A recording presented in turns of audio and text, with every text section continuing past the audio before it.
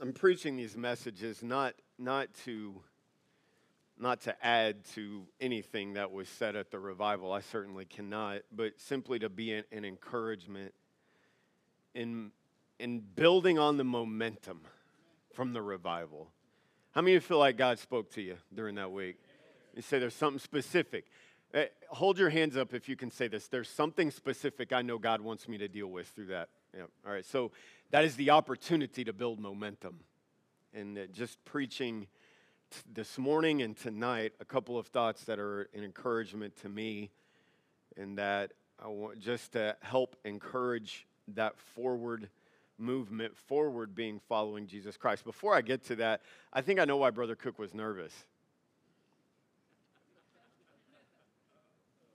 He's afraid Miss Peggy was going to get on him about something. Oh, man, it's great seeing the college and career singles out there. How many did y'all have? I'm looking for somebody that knows. How many were out there? Anybody know? We'll call it 87. All right, sweet. That's how I do math. All right, sounds good. Well, it's a blessing. Thankful for it. Thankful for all of that. It's great. It's great having Sunday school again. It's great in this room being able to sing my renditions of Happy Birthday and Happy Anniversary. And I will not do that right now, but I'd be happy to sing that to you later if you would like. So, John chapter 6, verse number 1. After these things, Jesus went over the Sea of Galilee, which is the Sea of Tiberias, and a great multitude followed him. And here's why they followed him: because they saw his miracles, which he did on them that were diseased. And Jesus went up into a mountain, and there he sat with his disciples. And the Passover, a feast of the Jews, was nigh. When Jesus lifted up his eyes and saw a great company come unto him, he saith unto Philip, Whence shall we buy bread that these may eat? Verse 6 is important. And this he said to prove him, for he himself knew what he would do. Philip answered him, 200 pennyworth of bread is not sufficient for them, that every one of them may take a little. One of his disciples, Andrew, Simon Peter's brother, saith unto him, There is a lad here which hath 5 barley loaves and 2 small fishes. And then he asks a question, and this is the thought that we'll deal with. But what are they among so many?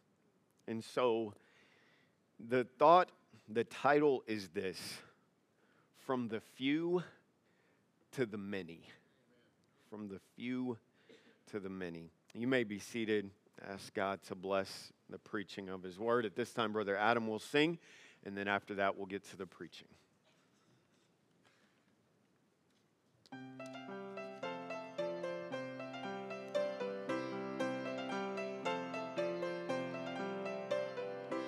Oh, the matchless grace of Jesus, that he knows my secret thoughts, yet in mercy offers pardon for crimes my own hands have wrought. Matchless grace none can compare. May this be the crown I wear. Blessed assurance on my face, evidence of matchless grace. Oh, the matchless grace of Jesus, how can he forgive my past? Breaking chains of sin's transgressions, praise his name, I'm free at last. Oh, the matchless grace of Jesus, even in death I'm not alone. Crossing Jordan, hear him saying, Well done, my child, welcome home. Matchless grace none can compare. May this be the crown I wear. blessed assurance on my face, evidence of matchless grace, none can compare. May this be the crown I wear, blessed assurance on my face, evidence of matchless grace, evidence of matchless grace.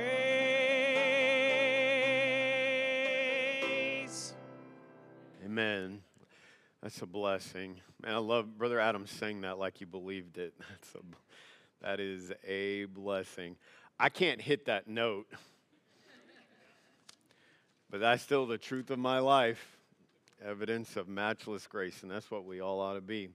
I don't know how many of you are interested in art. We have some who are and some who are very successful artists in their own right, but a more well-known artist in our day is a man named Vincent van Gogh, who lived during the 1800s.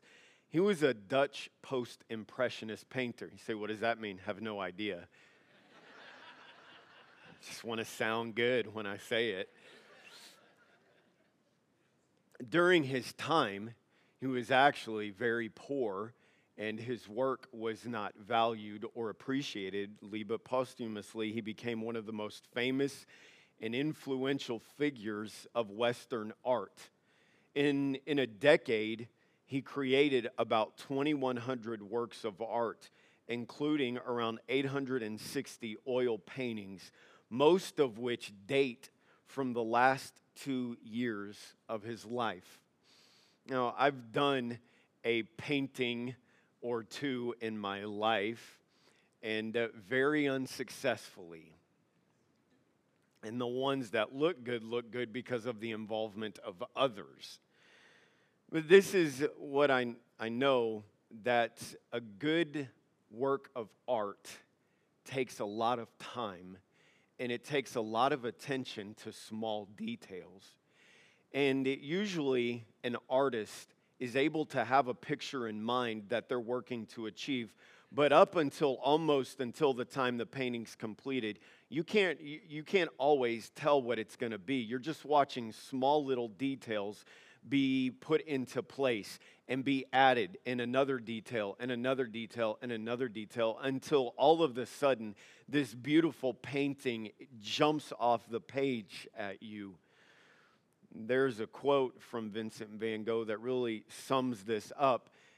And he said this: great things are done by series of small things brought together. You see, a painting is lots of little details that are tended to, lots of little things that are done meticulously and diligently, and then over time they come together to produce something that is very, very significant. Here's what we can understand about small things in our lives. Small things can either make a good big difference, or they can make a bad big difference. Small things in your life will go a long, long way to determining what the masterpiece of your life looks like. Now, I believe this. I believe that God is working out a masterpiece in the life of every one of His children. But please understand that He doesn't force His will on any of us. He never gives up on us, but He doesn't force His will on any of us.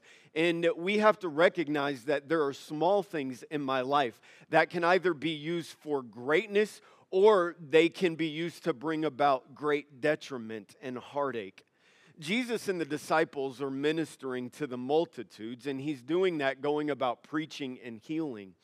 Now, the attractive part of Jesus Christ to the masses during this time was the fact that He cured diseases for which there was no cure. He had interest and compassion on people that no one in the upper echelons of Jewish society would cared about. He was found among them, bringing peace, bringing hope, bringing joy, and alleviating their suffering, one disease, one plague, one sickness at a time. And they didn't really recognize who He was as God, but they did recognize that He has some ability that we can really benefit from, and so they followed Him in mass. Well, in verse number 3, Jesus and his disciples, they go up to a mountain. And you understand, being up high, you naturally have a better view of what's below.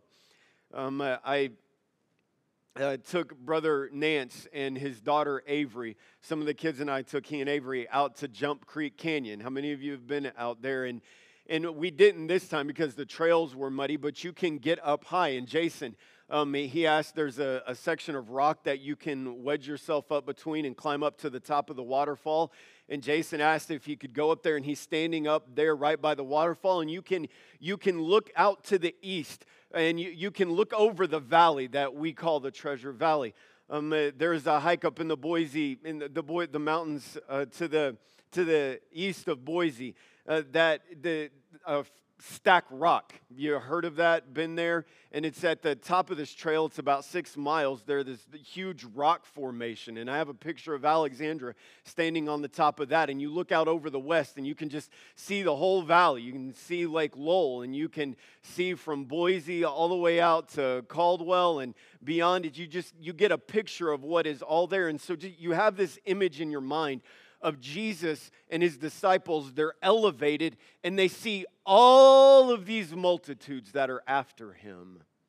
Now, sometimes the thought would be, man, they're so demanding, and we're going to have to deal with them somehow. But Jesus was never bothered by people.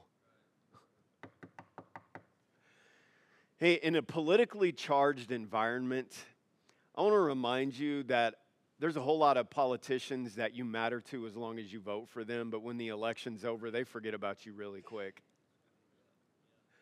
And that's not just one party, that's on both sides, all sides. People are like, yeah, we care about you. And then as soon as they get from you what they want, you don't factor into their thoughts anymore. Have this nice, comfortable ruling class where they only protect themselves. No, that goes on. Jesus was never bothered by people. Okay, I need to preach on this for a minute. People can be wearisome. People can make you tired. People are needy. The psalmist said, I am poor and needy. People are messy. People have problems. People don't always do things the right way. But people did not get on Jesus' nerves. Jesus didn't live his life trying to avoid people. Jesus lived his life trying to engage people. It didn't matter how messy. It didn't matter how hard. It didn't matter how difficult. It didn't matter how annoying they could be. He loved people. And so when he looks out over this valley or these lower level of masses of people that so many would want to avoid, these people that are sick, these people that are clamoring to be close to him, these people that he is exhausted ministering to, as he looks out over them, he's not filled with contempt or irritation. He has compassion on them. And he is concerned about their physical need for food. And so he says in verse number 5 to Philip, targets Philip. The disciples are there with him, but he calls on Philip. Don't you love it when the authority calls you out, the teacher calls you out? Oh, great. You're just sliding down in your desk, please, praying, please don't let them ask me, please. And then they look at you like, so, what would you do? He says to Philip, where can we buy some bread? That is enough to feed this multitude. And verse number 6 is really important. It's not the message that we're dealing with this morning, but we need to remember this. Jesus didn't say this because he didn't know what to do. He wasn't sitting up there saying, all right, team, we got a big challenge, and I really need some creative ideas. That's not what he was doing, because Jesus doesn't need our creativity. No, Jesus blesses with ability and creativity, but Jesus is God. We are privileged to be a part of his work. It's not that he needs us, it's that he's good enough to want to use us, and he blesses us with things that he can use. And so Jesus wasn't looking for a solution. Jesus was, the word is prove, and the idea is that he was stretching.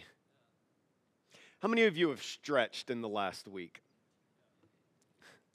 It hurts. Man, I'm pushing the golden age of 40. Let me revisit that. It's coming.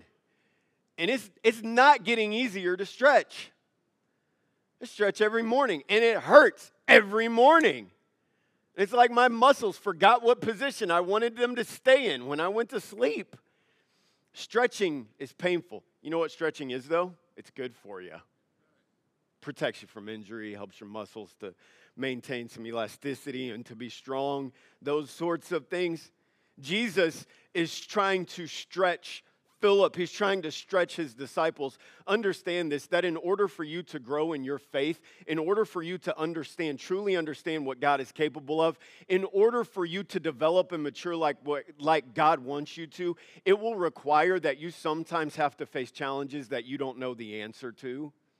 But just because you don't know the answer to the challenge, just because you don't know what the solution is, just because you don't know how this will all turn out, doesn't mean that God doesn't. And sometimes we forget that the one who has allowed the challenge is the one who has the solution. He's just going to take us through a process to where we have to be stretched and we have to grow. And so Jesus asked this not so he can learn the answer, but so he can teach the disciples an important lesson about himself and about what they have to offer and the significance of the decisions that they're going to make in their life. In verse number 7, Philip's doing the calculations. He's like, well, that's not going to work. He uses the figure 200 pennyworth of bread. It's something less than $10, which doesn't sound like a lot. In that time, it would have been a significant amount. But it didn't matter the amount that Philip could say. It wasn't going to be enough to feed that many. You say, why? Because there were about 5,000 people there. Not counting, I believe, the women and the children that were there as well. So let's just say it this way. You had a lot of people, and you didn't have the money that you were going to be able to feed them. And so Philip says, look, we can't do it all. Well, then Andrew speaks up, one of his disciples, Andrew, in verse number 8. Simon Peter's brother saith unto him in verse 9, there is a lad here which hath 5 barley loaves and 2 small fishes. So Andrew comes to Jesus with this famous unnamed lad. And he says, look, he has 5 barley loaves and 2 small fishes. But this is a very, very small amount. And so Andrew asked this question of Jesus, look, we have this. But then he says in verse number 9, what are they? What is this bread? What are these barley loaves? Just basically these small rolls and these 2 small fishes. What is this when compared to the need? What are they among so many? Now, this is a natural question and one that many of us would be inclined to ask. When you have 100 people attending and you only have 20 chairs, you would say, this doesn't meet the need. And Andrew is saying, we have this food right here, but it doesn't measure up in comparison to the need. Now, we get the benefit of knowing the rest of the story without having to go through the experience of verse number 10. Jesus doesn't explain himself before giving the command. And please get this. God doesn't expect you to understand everything in order to believe him enough to obey his word. He expects you to obey. You say, I don't know how this is going to work out. This is going to make me vulnerable. This is going to make us look foolish. Imagine being the disciples, and all of this multitude is looking to you, and Jesus is now telling you that you kind of have to help oversee them being fed and being satisfied, and you have to give the instructions, sit down, so you know that people are going to have the expectation that something amazing is going to happen, but you don't know how it's going to happen. You know what you're worried about? Falling on your face and being embarrassed. People have needs, and I have no ability to meet them. Listen, you don't have to know how it's going to work out to have faith to obey God.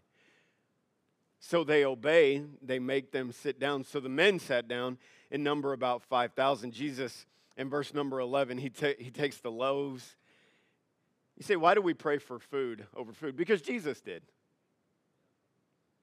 I don't know, you can correct me if I'm wrong, I don't know that there's a command in the Bible that says you have to pray before every meal or every snack. It's just good to be grateful before God. What's wrong with thanking him for what he gave you? You say, well, why do you have to pray? Well, I don't know that you have to, but why wouldn't you want to? I make my kids tell people thank you when they give us food. Why wouldn't we tell God thank you for the things he's given us? I mean, if Jesus did it, probably not bad for me to do it. So Jesus blesses it. Man, I wish I knew what that prayer was. Pray over some mac and cheese and it feed the pile daycare for 2 weeks. Swimming in Velveeta. Shells and cheese. Okay, I'm sorry. That's going way too far. Jesus blesses it, then he breaks it, and he gives it to his disciples. I don't have this in my mind, and the text doesn't say exactly. I don't think all of a sudden just a whole lot of stuff just appeared. Here's what I believe, that every time there was someone else to pass out to, they had what they needed to pass out to them.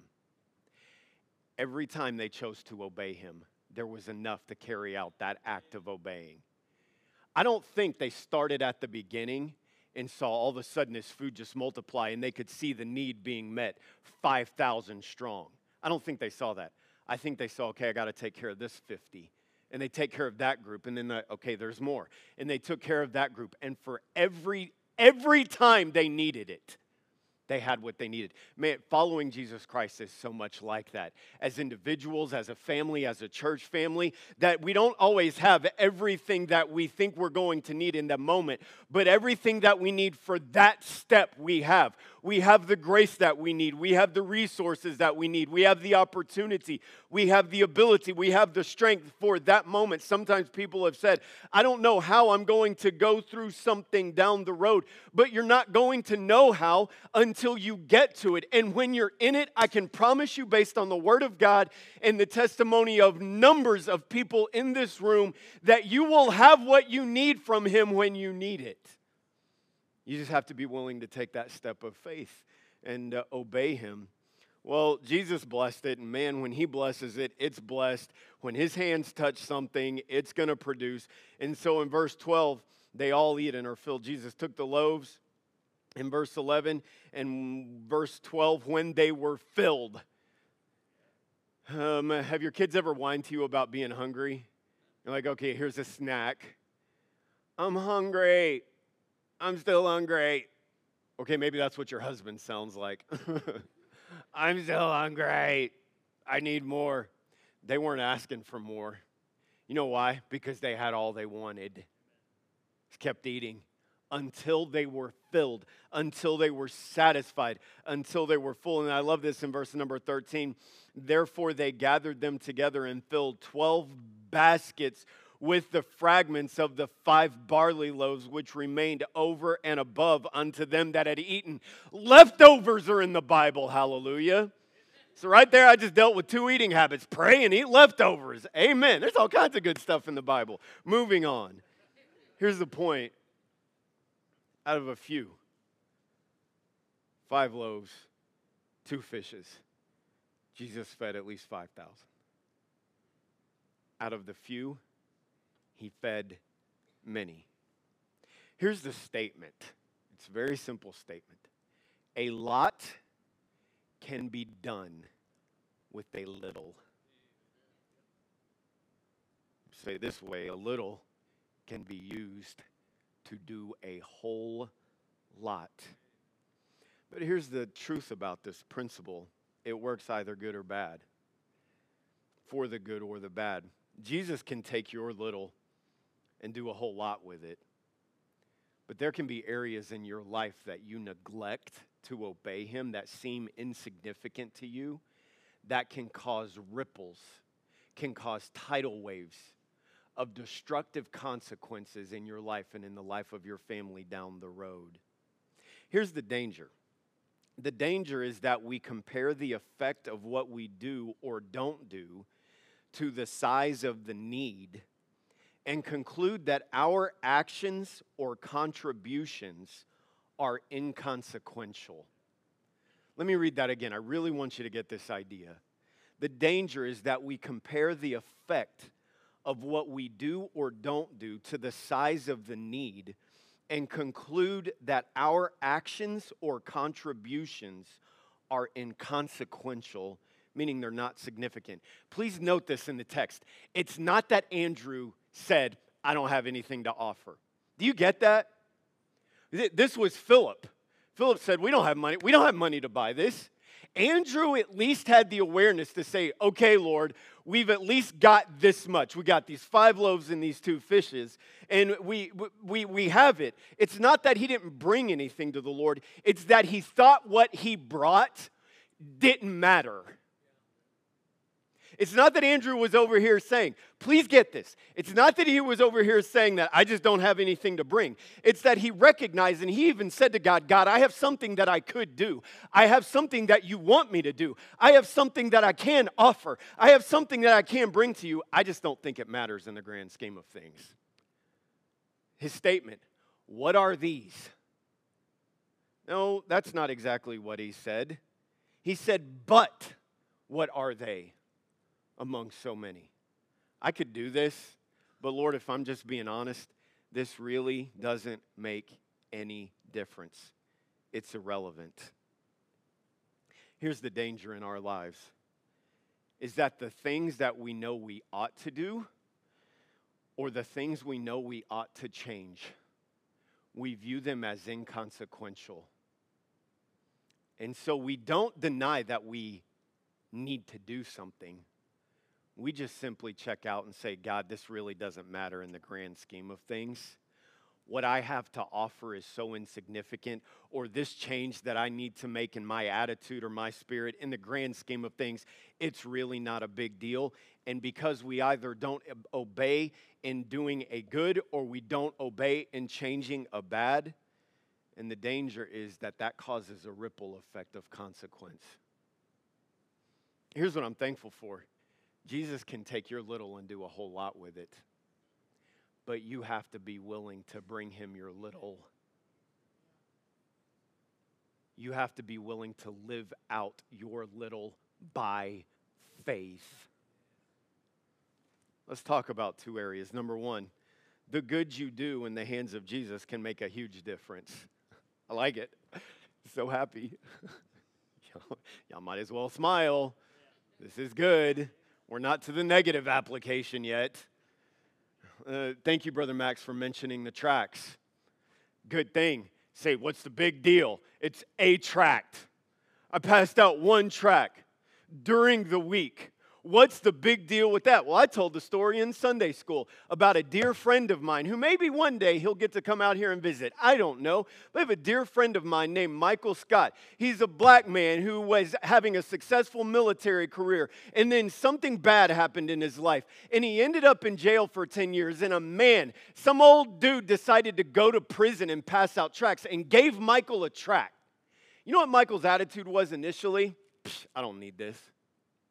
But he laid in his prison cell, and he couldn't go to sleep. And no matter how hard he tried, he couldn't forget about that tract that was given him. And so he decided to get up, and sitting there in that cell in the dark of night with a little bit of light, he read the gospel of Jesus Christ. And you don't need anything more than the gospel. And he got saved that night in his cell. I like it. You know what Michael Scott is doing now? He's serving on staff at the church where I served at. I got to work with him. I love him. You know what Michael does? He just tells everybody how good Jesus is. Dude is ripped. He goes into the weight room. Man, the Lord is so good. Yeah, 2 more reps. The Lord is so good. Just the whole time. People are there like, man, I hate my life. And he's like, the Lord is so good. Whole time he's talking about Jesus. Don't tell me 1 tract can't make a difference, because 1 tract made a difference in his life, and that's been a domino effect of people getting to hear the gospel. It's amazing to watch. We've had Division I athletes come to our church, or their church, come to their church because of his influence in their life. 1 tract in a prison cell that nobody really cared about. Just give the tract out. Just do it by faith. Say, hey, could I give you something to read?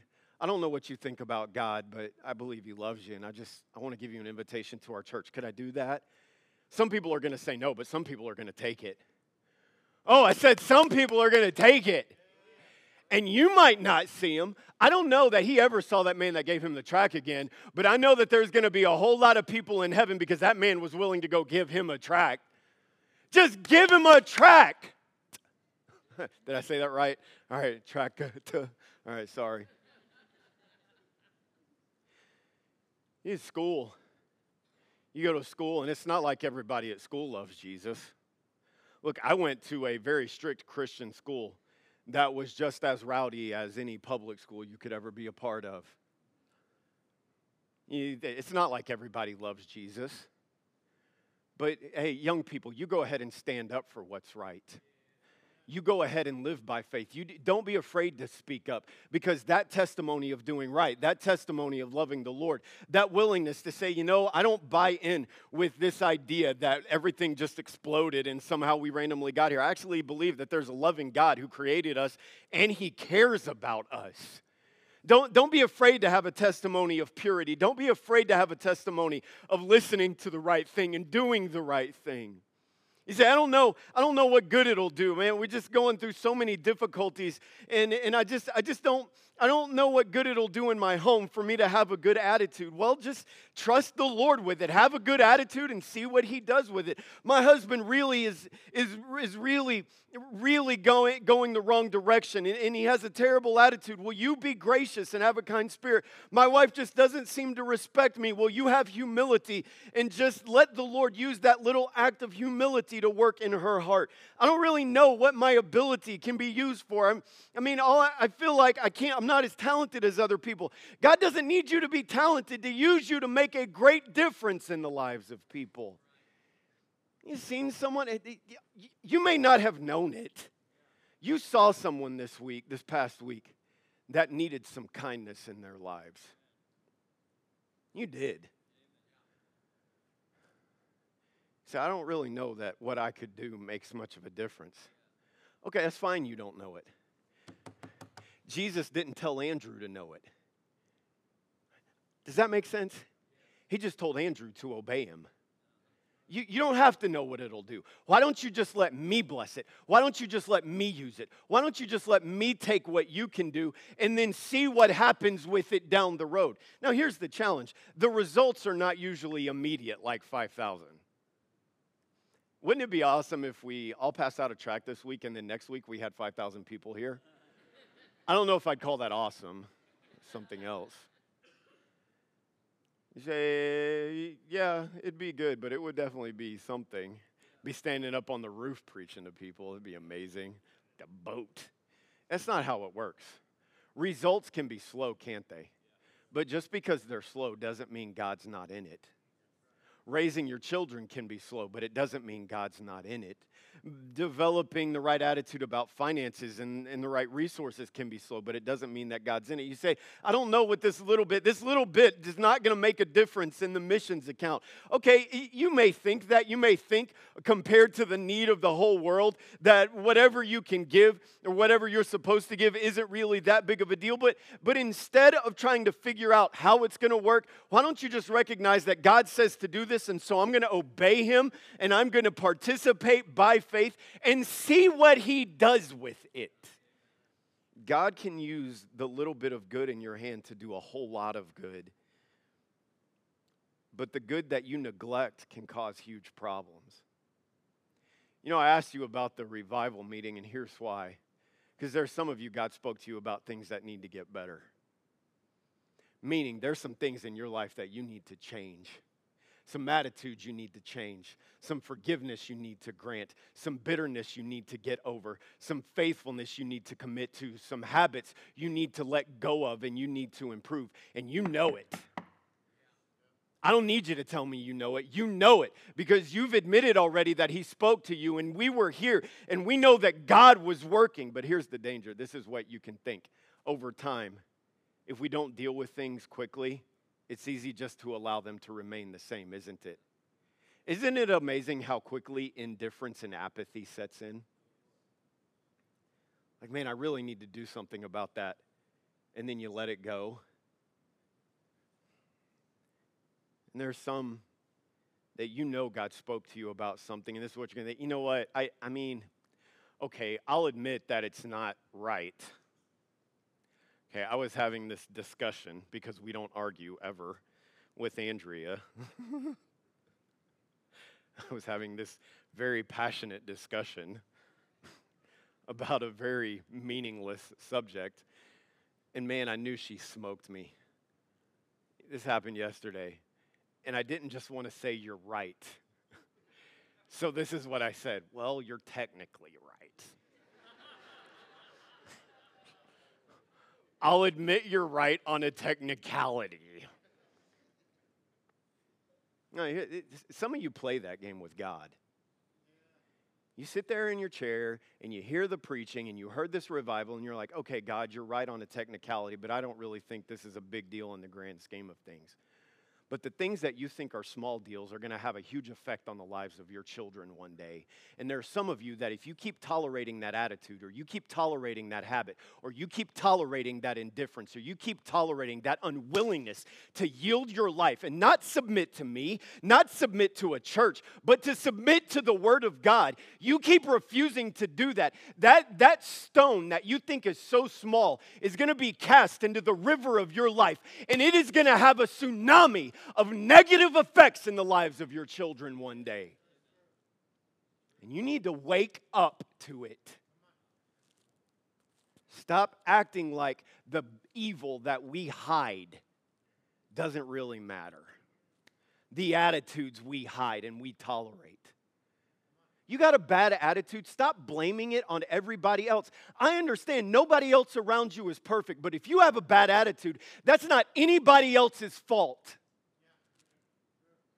You say it's a little basket, it's not that big of a deal. But that little bit of a bad attitude, that little bit of resentment, that little bit of a disdain for the people God has put in your life can produce ripple effects to great destruction and casualty. I'm not saying you have to be perfect, but I am saying that when God deals with you about something, you better not act like it's just a small basket. What does this matter? You better understand if it was big enough for him to deal with you about, then it probably matters a whole lot. So good or bad. You know, you say, where does that say that in the Bible? Well, Jesus said this: beware of the leaven of the Pharisees. And this is what he said: a little leaven leaveneth the whole lump. Good or bad, a little goes a long way. So what's your basket? God pointed out a basket during the revival. I wish I had baskets I could give to you. God pointed out a basket. For some of you, it was a good basket. You're sitting there and you're like, man, I know God wants me to get serious about trying to be a witness, or man, I know God wants me to get serious about trying to be an encouragement. I know God wants me to get serious about reading my Bible, or I know God wants me to get serious about getting involved. I know God wants me to get serious about attending, or I know God wants me to get serious about doing something at my work, or doing something, investing in my family. I know God wants me to get serious, and you look at your basket and you say, I just don't think this is a whole lot. What is this? What does this matter to the greater scheme of things? I don't know, but I'm just going to trust God with it. Can you just trust God with it? I don't know if you've taken action yet, but if you know God's challenged you to do something, can you take some action this morning? Can you come to this altar and say, God, this week I will start. But for some of you, it wasn't a basket of I need to start this. It was a basket of I need to stop this. Some of you have great opportunities. You have great families. God has blessed you with so many good things in life, but you got some baskets with some stuff in it that doesn't need to be there. And you're acting like this isn't a big deal. If God dealt with you about it, it's probably a big deal. And it's not, listen, future generations don't get helped or messed up because we're perfect. They get helped or messed up because of our willingness or unwillingness to submit to God and to keep trying to pursue Jesus Christ. And at whatever point we harden our heart and say, nope, That's my basket. Doesn't matter. That's when we start setting them, we start causing negative effects in their lives. Now, look, can they overcome that in their own lives? Yes. But don't we want to make it easier, not harder? Yeah, 100%. God can do a little. God can use your little to do a whole lot of good. Or your little bit that you refuse to give to God can be used to do a whole lot of bad.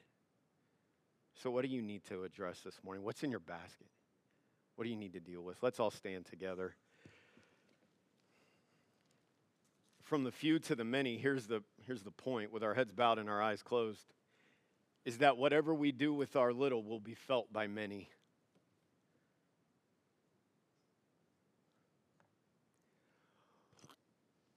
What we do with this gift called West Valley Baptist Church will be felt by many.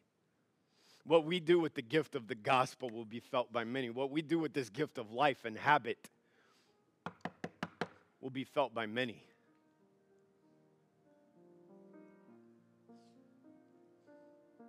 So what are you doing with your basket? I'll ask it this way. With every head bowed and every eye closed, I wonder if there would be someone that would raise their hand and say, I have some what I think are small things in my basket, but I know God is dealing with me about them, and I am really struggling with that. Would you pray for me? I wonder if you'd raise your hand and say, that's me, yeah, I see him. God bless you. Well, let's respond to the Lord. While Brother Nate sings, have thine own way. Let him have his way with your basket. You come to him.